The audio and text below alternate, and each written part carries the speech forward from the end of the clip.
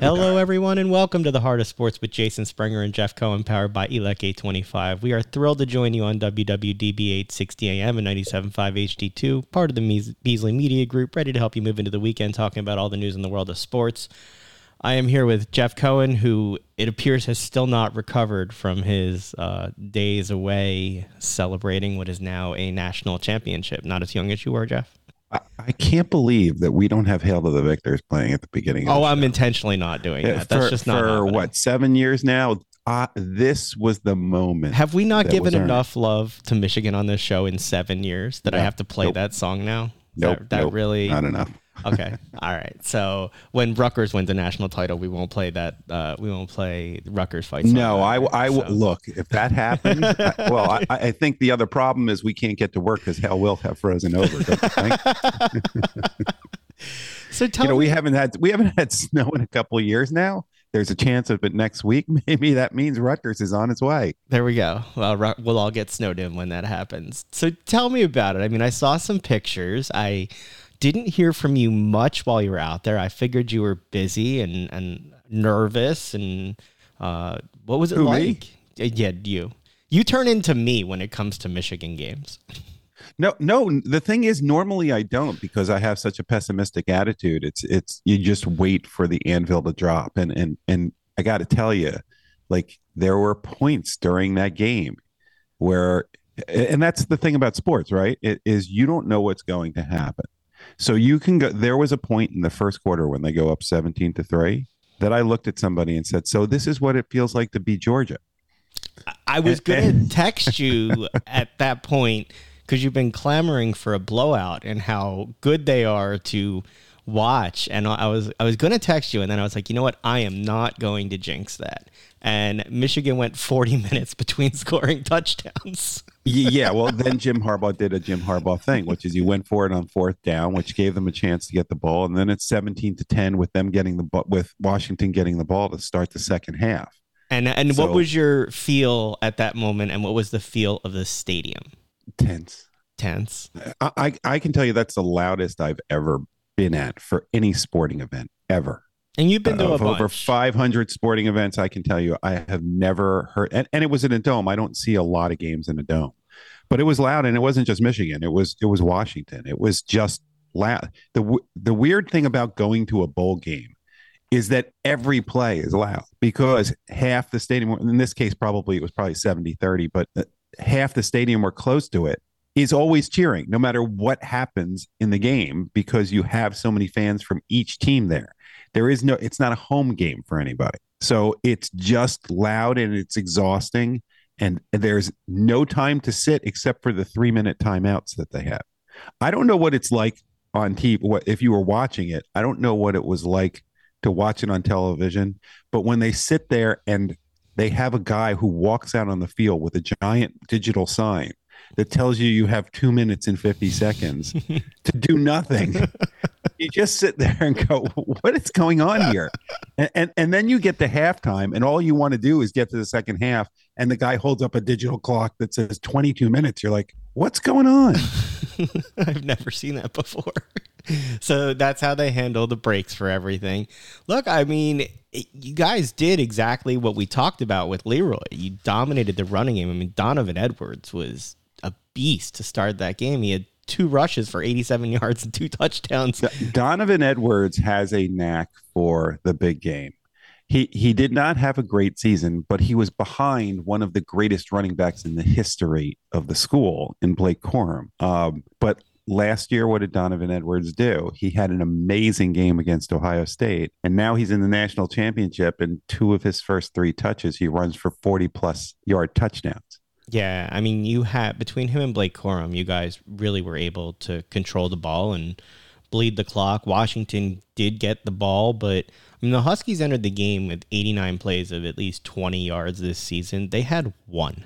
Your secondary, you had talked about that again with Leroy. You had the long return that, I mean, the stadium looked like it was going nuts for that. Tell me what that was like. Oh, the Mike Sanderstel's interception return. Well, that's when you kind of started to go, okay, this is really going to happen. Is that the moment you believed? Yes. Before that, my belief was this is going to end the way a Michigan game usually ends in a big game.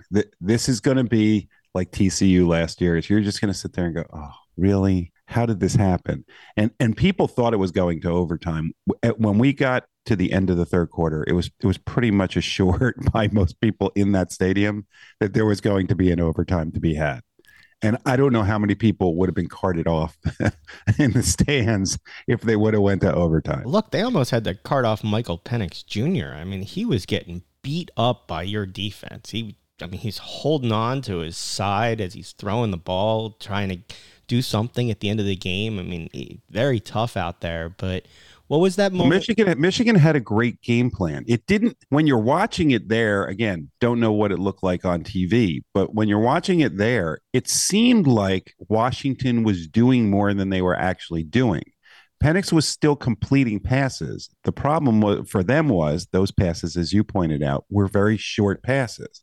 So they actually had better time of possession. So if you're in the stand and you're standing up and you're tired and you're sitting there going, well, he just seems to complete whatever he wants. And he is an incredibly accurate passer. And then you realize they're not even getting first downs. He could throw 3 completions in a row and they're not getting a first down because Michigan's tackling was so good. If just 1 or 2 of those tackles get broken, Washington's ahead in the third quarter. Yeah, look, I mean, the game was closer than it felt at the end. What was that moment like? Whistle blows, you start to see the Michigan color confetti. You sent me 2 pictures, one of you with a friend, one of just the field from your seats with the confetti coming down. I have no idea what that moment is like. I mean, the Eagles did it with the Super Bowl. That's the closest I have. I don't have that with a college team or anything. What's that like for a team that you've followed for your life? It's like nothing I've ever experienced in a sporting event. I mean, I've been to a national championship where they lost, which was in basketball. I've been to a World Series that the Phillies won in 2008. But college is different. I mean, that when you go to college, that you have an investment in it, unlike anything, even if you've grown up from the moment you can remember rooting for a sports team. And it's just all of a sudden like, that's it. It's done. Like everything can be forgiven. Even all the stuff that I've complained about with Harbaugh, he still annoys me. But it was like, okay, you did your job. We're good. It's peaceful. Did that all make the walk out of there worth it and the lack of ability for people to get around? Yeah, Houston is not equipped to handle this kind of event. The airports were a mess. Now, granted, there was bad weather, but to get 2 hours to get out of the Uber area at the airport, not good. Everybody, for the most part, was taking mass transportation, which isn't great in Houston.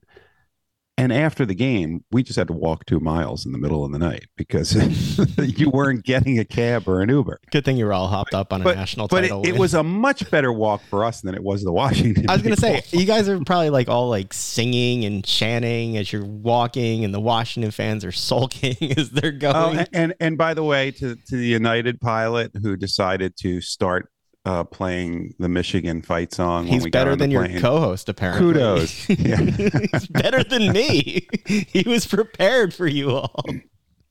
It was a highly rated game though in your land of ratings. So it was 19 million.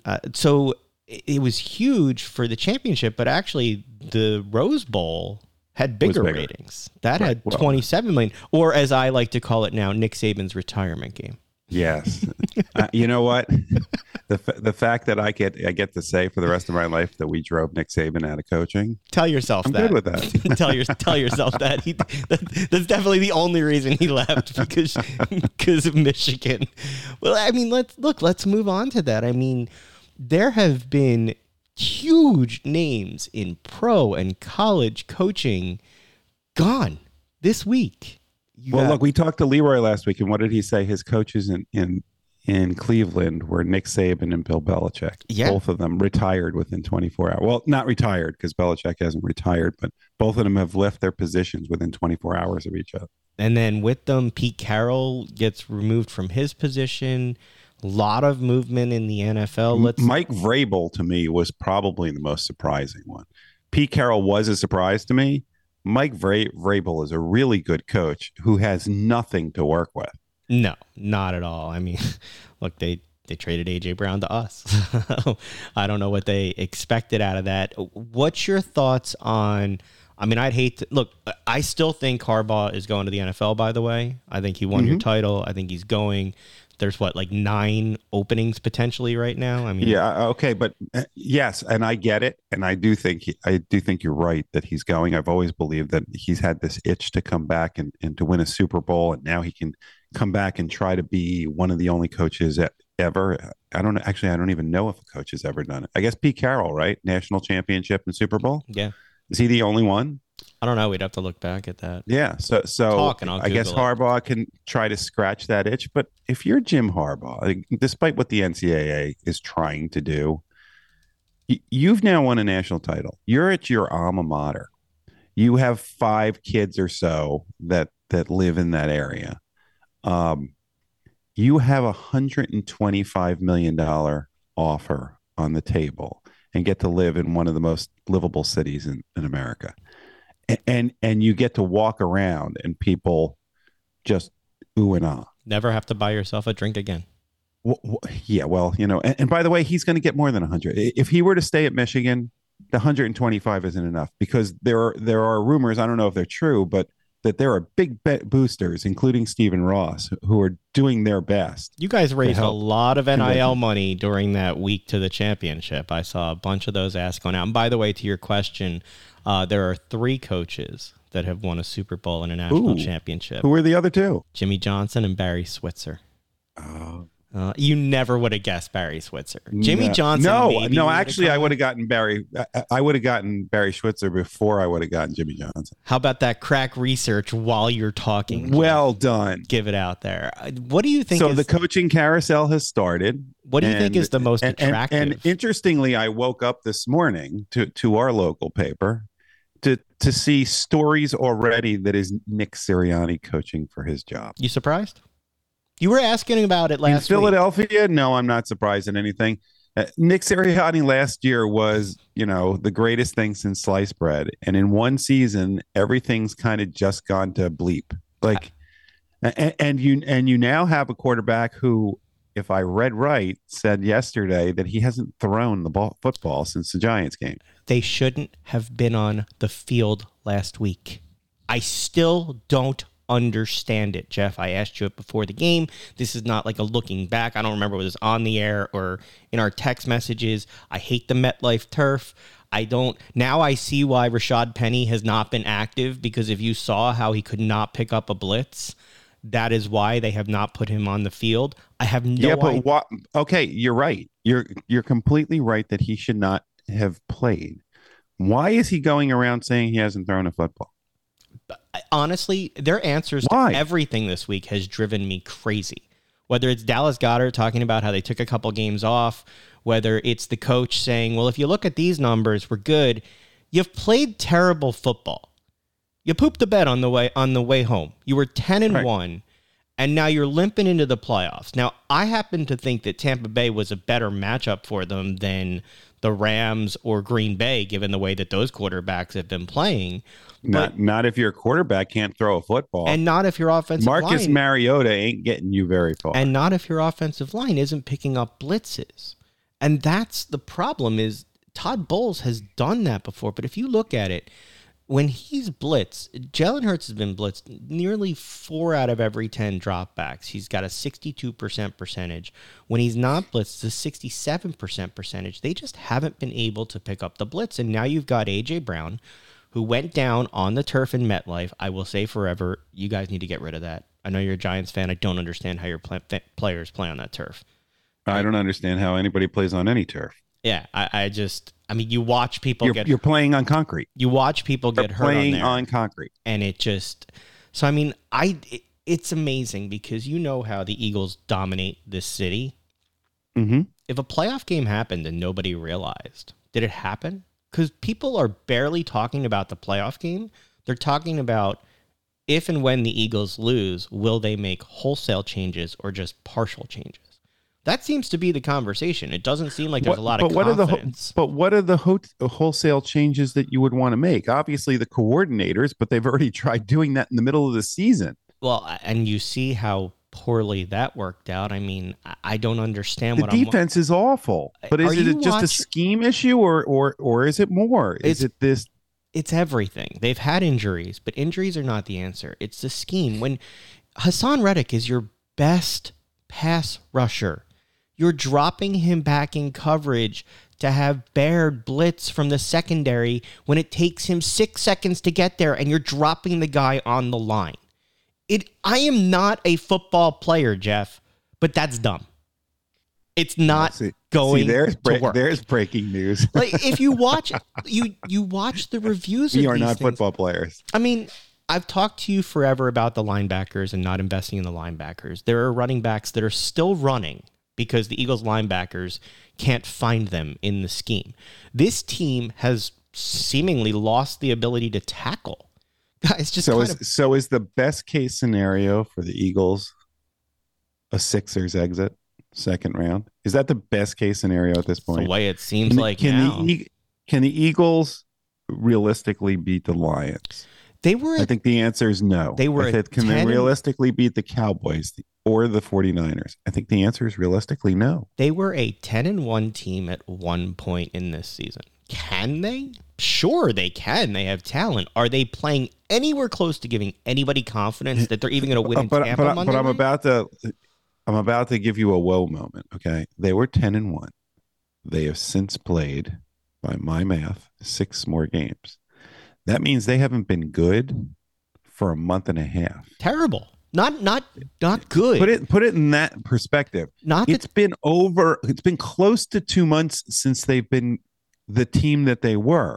Not good. They've been bad. Like, really bad. Not competitive games against not good teams that weren't even trying to win.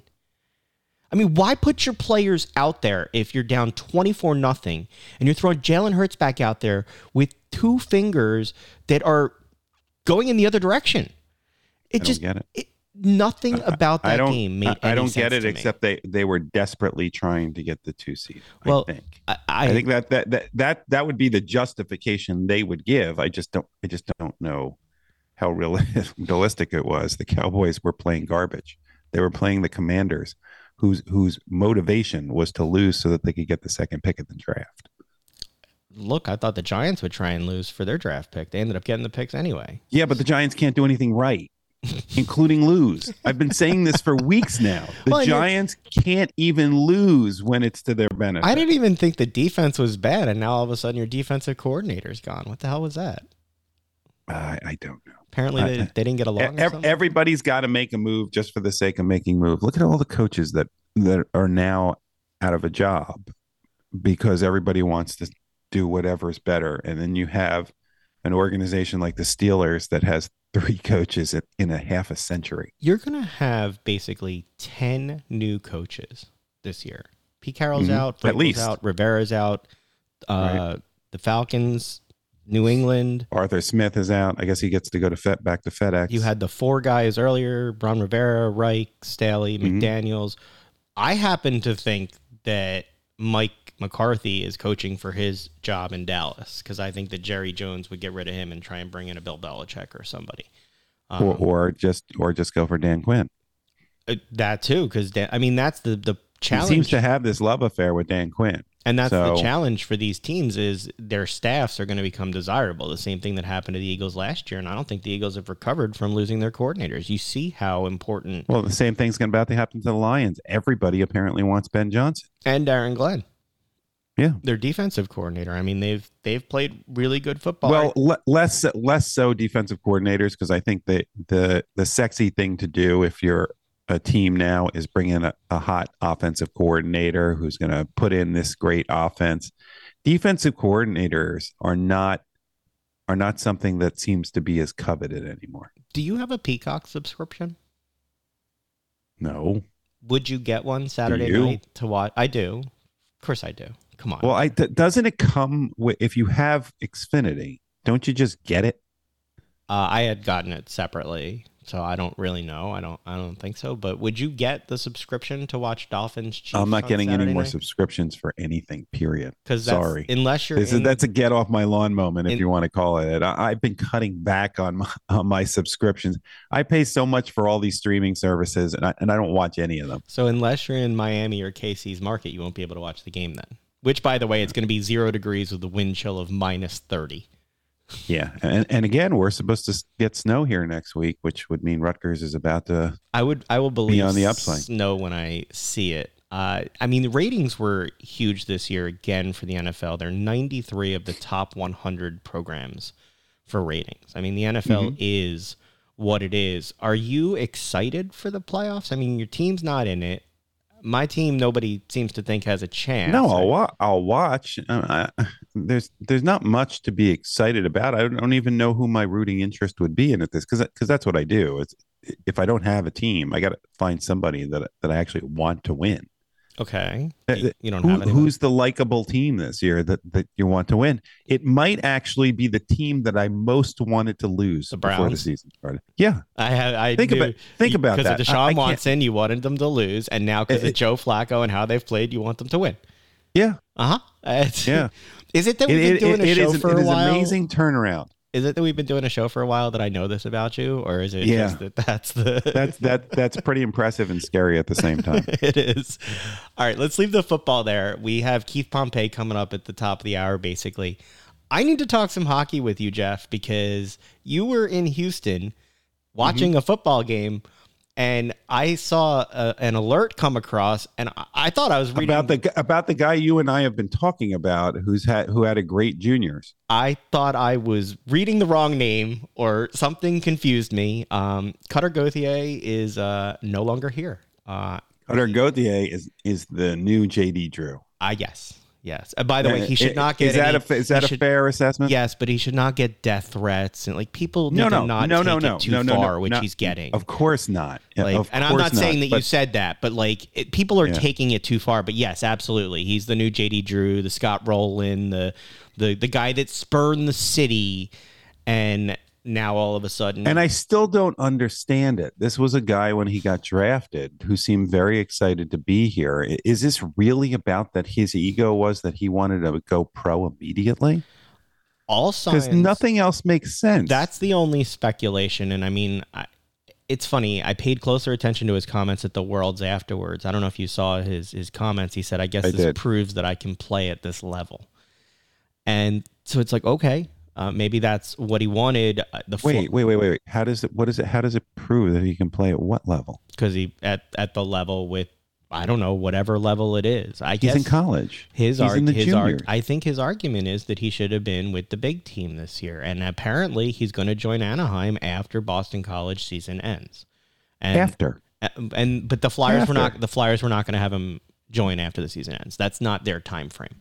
And I think, look, we're all speculating. Nobody knows. And he and his agent are not doing a good job not talking about it when they talk about it. I did see Keith Jones the other day at an event, and he talked about it, and they've been pretty honest. He said he didn't want to be here. He did not meet with them.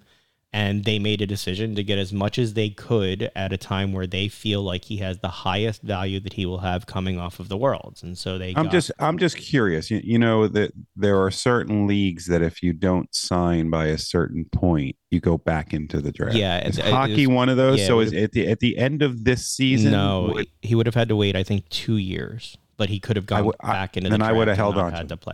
And that's the argument from people is you hold on to him and you force his hand. It seems like the Flyers decided they didn't want to play chicken with him. They've already got Michkov over, and who knows what the Russian government does with that. So it seemed like they wanted to get an asset. And what they got was a guy who was 6th overall pick in 2020, a right-handed defensive shot. Jamie Drysdale, 21 years old. Was already playing up in the NHL with Anaheim. He's had some injuries that he's dealt with. He missed a lot of the past 2 seasons with shoulder injury and lower body issues. He looked very good in his first game. So can he stay healthy? They also got a 2nd-round pick about in 2025, and Jones did say it is a good move if it works out, if he can stay healthy, because if the Flyers stick to their plan, they have tradable older assets right now.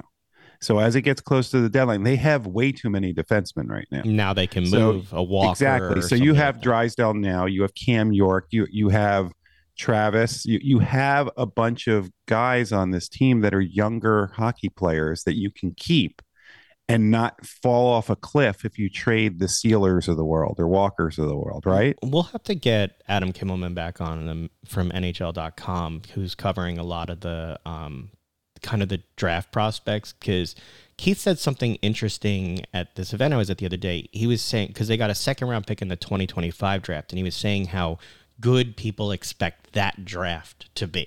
So, they've got picks in 24. They've got 2 first rounders, I believe, going into this draft. But apparently it's the 25 draft that people in the NHL are looking forward to right now for the talent. How hard is it to be a scout in the NHL? Oh, Because when you say that, you're talking about 2 years, okay? And 2 years when these are kids, they're 14, 15, 16 years old. A scout in the NFL has watched people in look, college who are in their NYCFC. 20s. I just don't know how you can tell. I mean, you can tell about hand move, like Connor Bedard. It apparently was very obvious. But for most hockey players, you don't know what their body's going to develop like.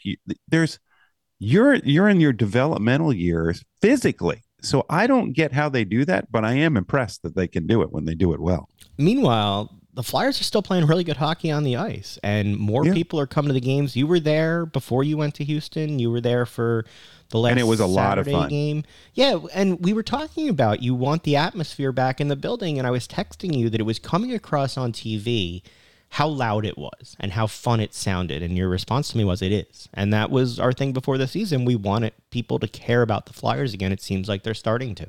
It's not just about Gritty right now. No, Yeah, Gritty's awesome. even though but Gritty showed it's up not and I sent a right. picture Yeah, with Gritty. but it's not about Gritty anymore. The hockey is good now. The hockey is fun to watch. They have young players. It's an exciting brand of hockey.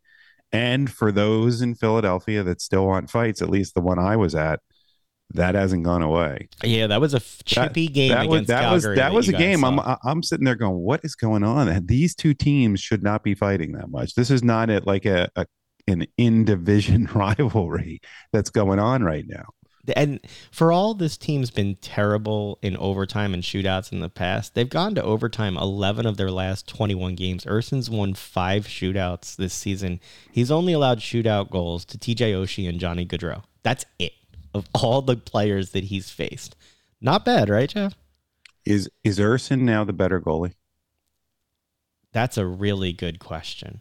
He seems to be getting more time, and they don't want to forget him. It seems like Hart is still their number one, but it definitely gives you flexibility to have 2 very solid goaltenders when you're making these decisions about rebuilding the team, because we've talked about even the young goaltenders that they have in the system too. I mean, Carter Hart, you wanted him to be the goalie for the next decade. But with the timeline that they have, and he's still very young, with the timeline they have, if somebody offered them just a haul, Send it.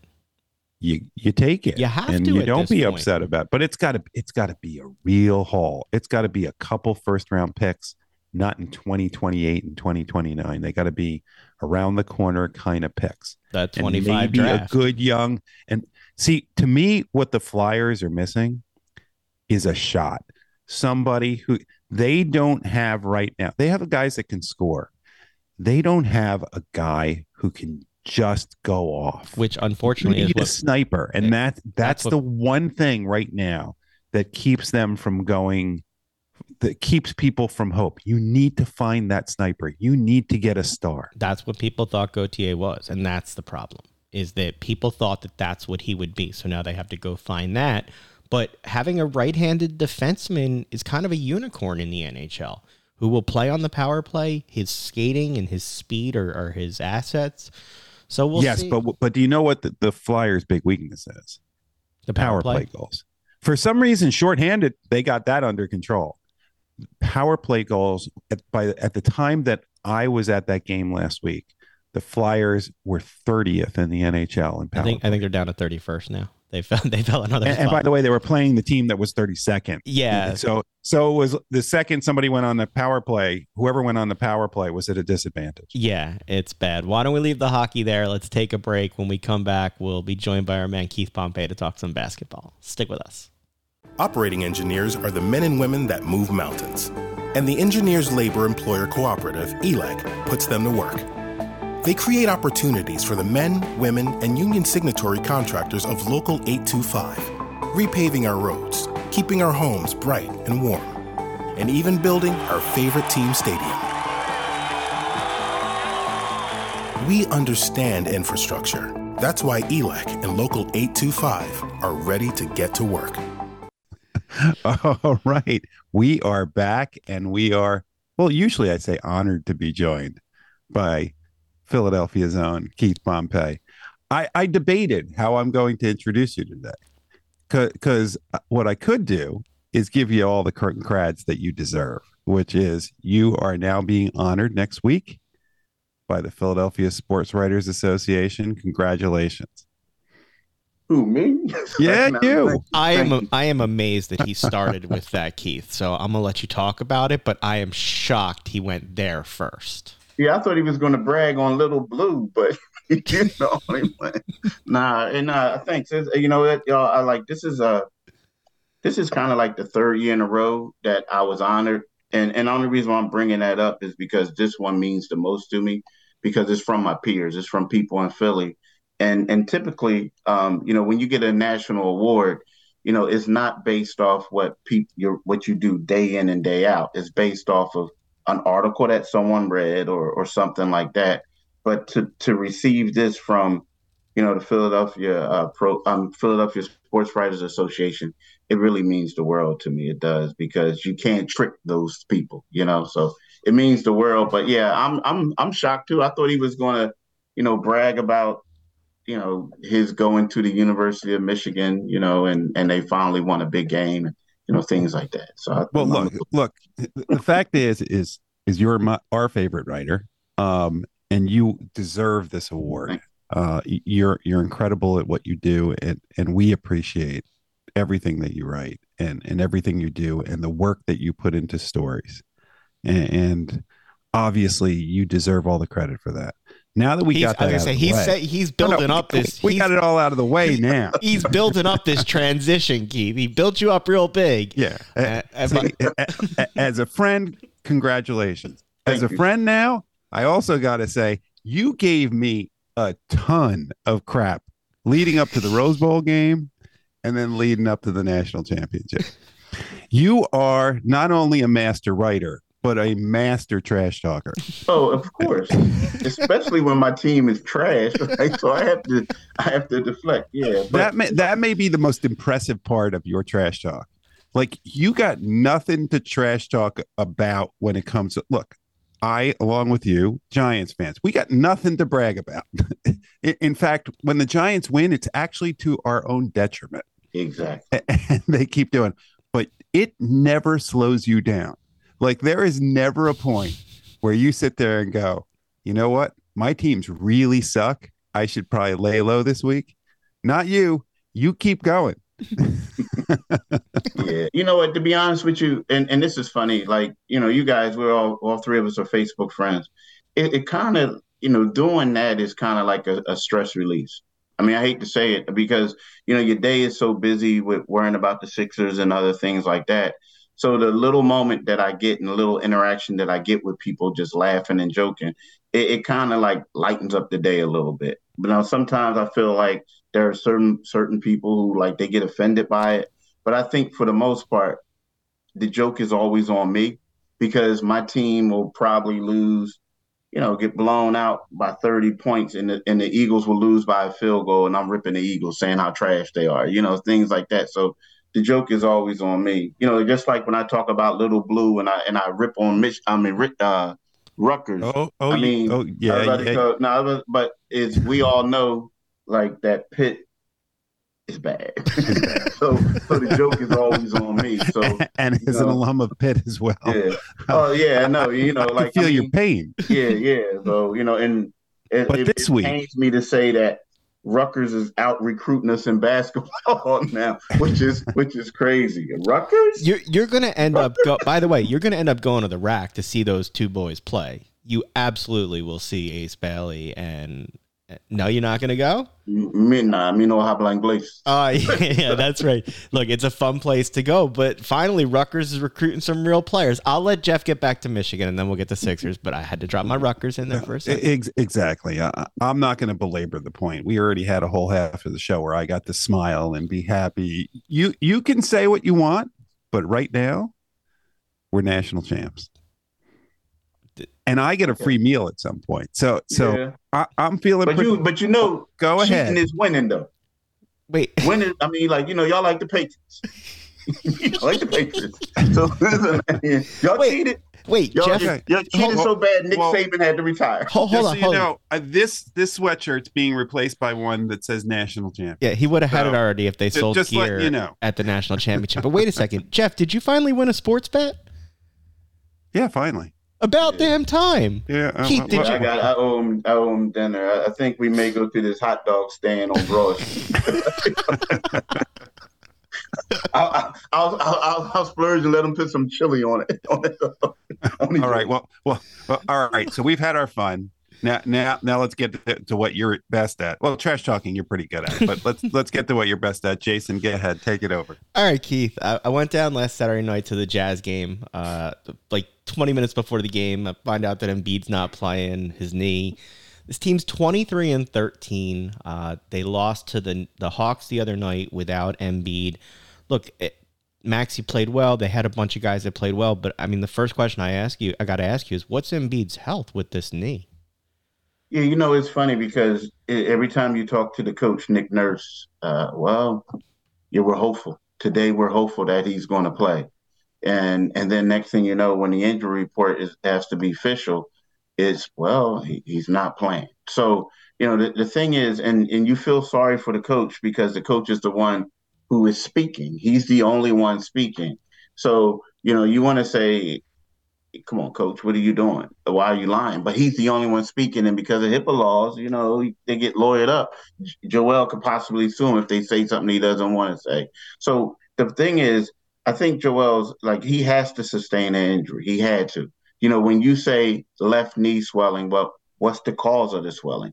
And unfortunately, since they're not being as transparent as you want, you have to assume, could it be tendonitis? Could it be another ligament damage? What is it? There's other things that causes it.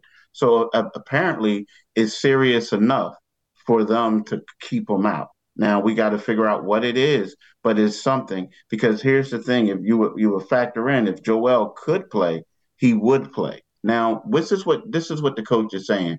He said that the swelling went down, but they have to do the ramp up phase to get him back in shape. Now, my only question with that is it's only been, less than a week, 4 or 5 days. So here you go. You have the Sixers. They played on Saturday. They were off until Wednesday.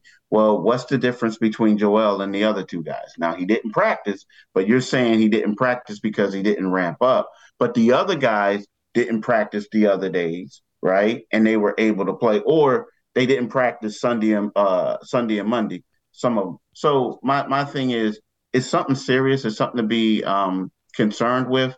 Now, again, could he return on Monday? Yes, he could. But at the same time, I think it will be hard for us to figure if he has a messed up knee that he's going to be able to play Monday and Tuesday. So that's the question. I do expect him back. But this is something is not like a normal rest. There's something has to be really wrong with his knee for it to continue to keep bothering. Well, in the meantime, you have a really good Kings team coming in here tonight. What are the Sixers going to do without Embiid? How do they get through this, and do they have a shot of winning this game? Not play great defense recently without him. That's for damn sure. Say it again. I'm sorry. You said they look bad without him? Yeah, I mean, it's just guys wide open. It's different when you're there, and I don't get down for that many games. So I saw the Jazz game, and they were just guys open all over. The transition game. I don't know what Mo Bamba's doing out on the court sometimes out there. So what are they going to do? It looks like struggle and hope Maxey pulls it out for him. Well, the amazing Yeah, part of it's a all this is struggle. Jason's gone so crazy over it. He's sitting there muttering under his breath as we're trying to have a conversation. God, it's frustrating. Yeah. There he goes again. Oh, yeah, yeah. You can So, do, so try. man. So You do your best to make him feel better about tonight's game. Here's the thing. The thing I'm a little concerned about tonight's game, but tonight's game is also one of those games where they win, right? I mean, let's look at the Sixers. Whenever we think that they're going to lose, and is when they pull it out. I think for the Sixers to win this game, and I'm gonna take Maxey out of it. I think Nick Batum has to have a big game. I do because you look at Nick Batum, his length, versatility.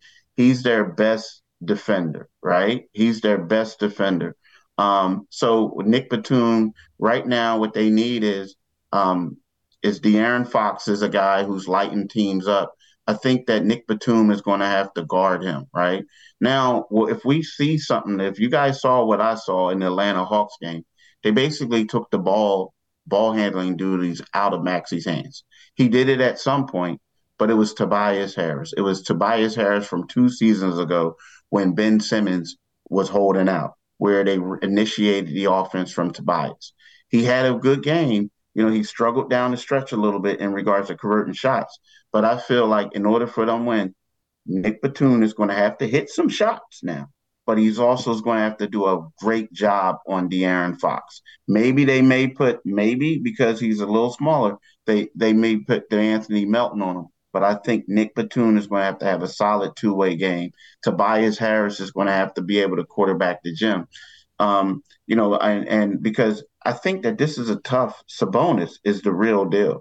Like Sabonis is that all-star center that people just don't talk about at all. And like he's typically has some pretty good games against Embiid in the past, right? But Sabonis is going to play well. I think De'Aaron Fox is going to play well, and they have a lot of other guys in the gym. This is the team out of Atlanta, out of Utah. This is the one team that I would have said that the Sixers had no chance of beating without Embiid. Now look at it, knowing the Sixers, they're probably going to be able to play well without him. So to me, it's going to come down to Nick Batum and Tobias Harris. I'm curious about Tobias Harris. You've written about him a lot. He's kind of had an up and down year. He's had a streaky where he's slumped for a little bit and then he's played well. Do you think putting the ball in his hand more helps him to go one way or the other? And what does that do for the long term with this team possibly having him running point as opposed to Maxey? Would that happen if Embiid's there, or is that just a necessity with him not there? I think it's a necessity with him not there. I think that when Embiid's there, like if we look at Maxey, is he a real point guard? I mean, is he's becoming one? But I think that when what you need is you want the free up opportunities for Maxey to get downhill. You want somebody else initiating the offense, right? Now, when you have Embiid there, he's clogging up the space. He's doing a lot of things. He's drawing attention. Well, that enables Maxey to do stuff. But let's face it, when Embiid's not there and Maxey has the ball in his hands, guys are blitzing them. They're doing all types of things. They're taking him out of his game. So by you having Tobias Harris there right now, what it does is it incorporates him more in the offense, right? Because he's the initiator of the offense, but it's also freeing Maxey up. When Embiid comes back, they're not going to do that. They're just not. It's all going to go back to the way it was, and Tobias is going to have to find ways to get touches and be more aggressive. But the last couple games, guys have just been easy to take Maxey out of his game. Like right now, he's a great player, an ascending player, but without Embiid on the floor and him having the ball, it's easy. The Sixers became extremely easy to defend. Tobias continues to be inconsistent.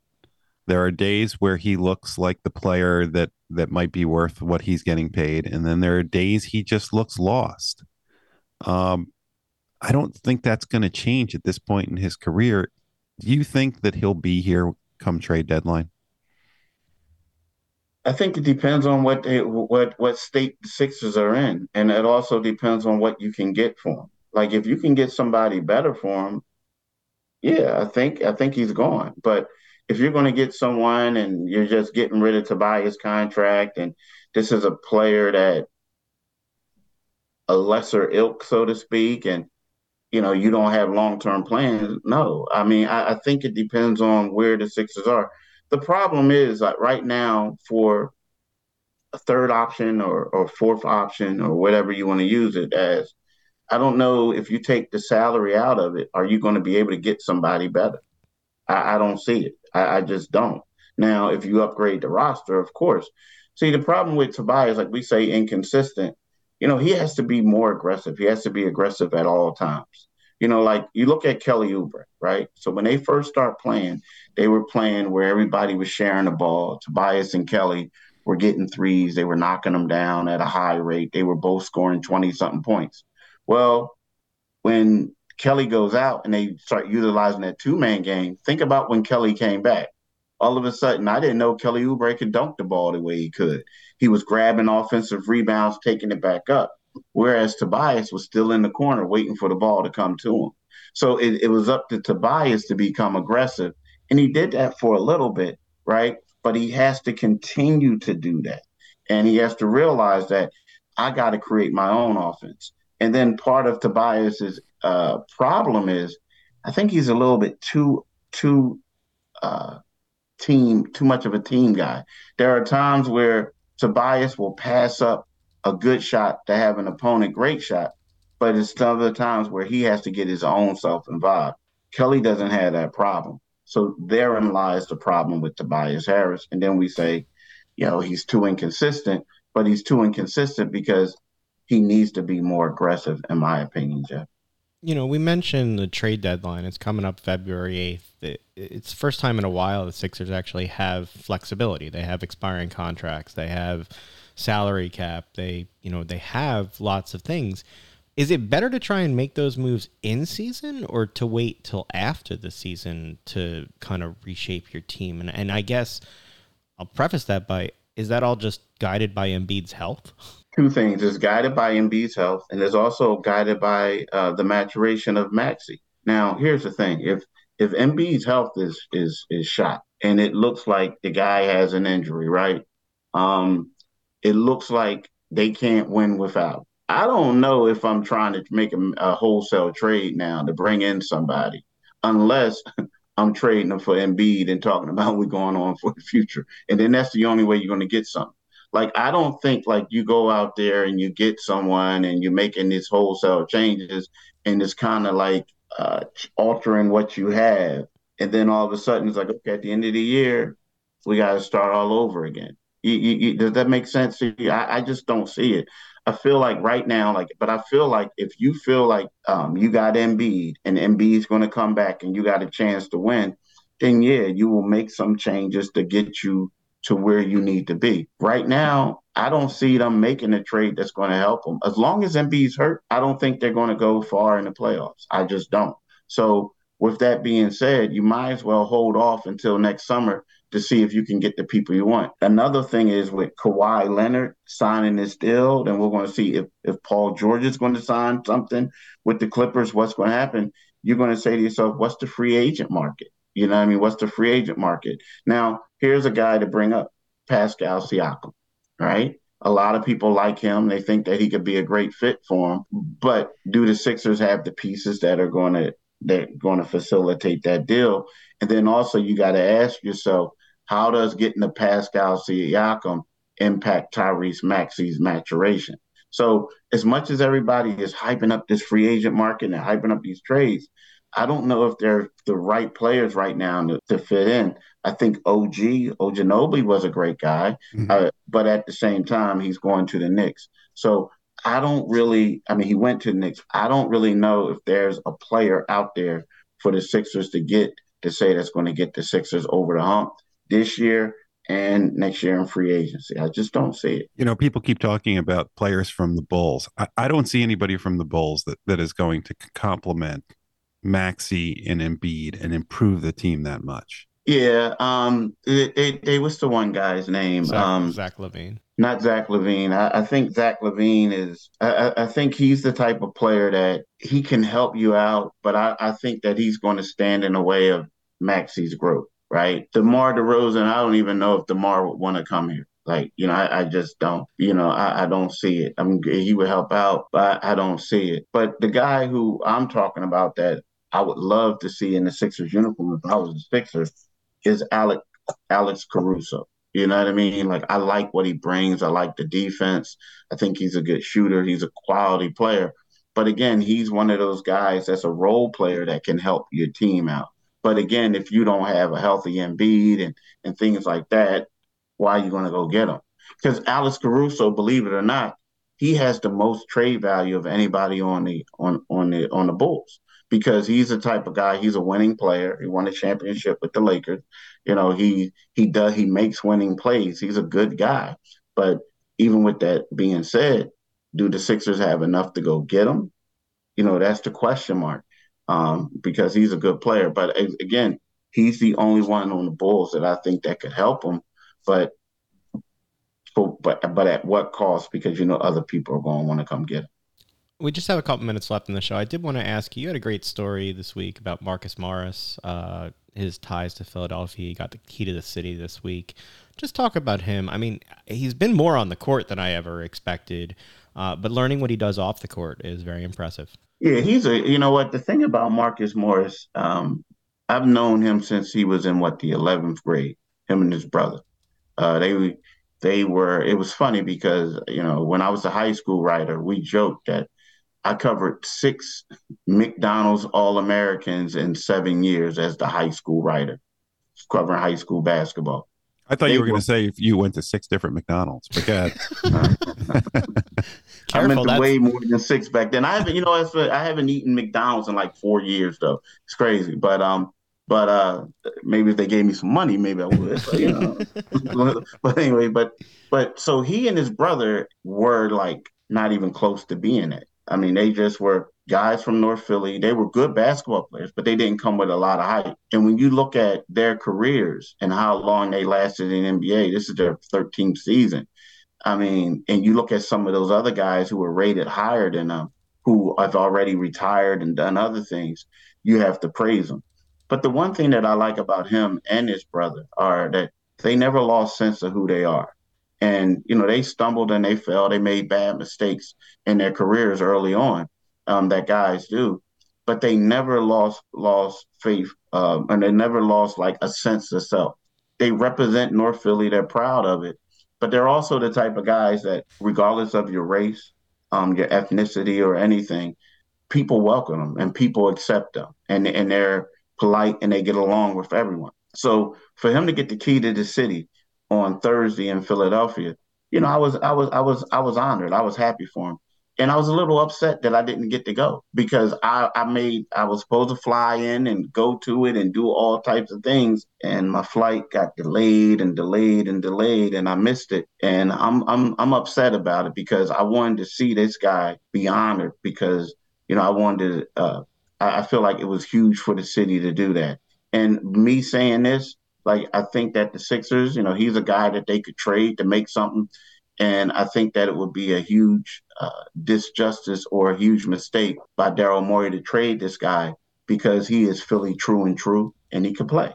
And I feel like that he's someone that they need to keep on in the fold moving forward as opposed to using as a trade chip. See, and what you just said about Morris and about how you couldn't be there is what we'll be saying when you get your key to the city about how offended we're going to be when we don't get to go. So you better make sure that if we're still on the air, that we're front and center cheering you on and, of course, giving the big speech to introduce you. He's just trying to get something better than a hot dog for his victory. I'm going to give him some relish and some onions now.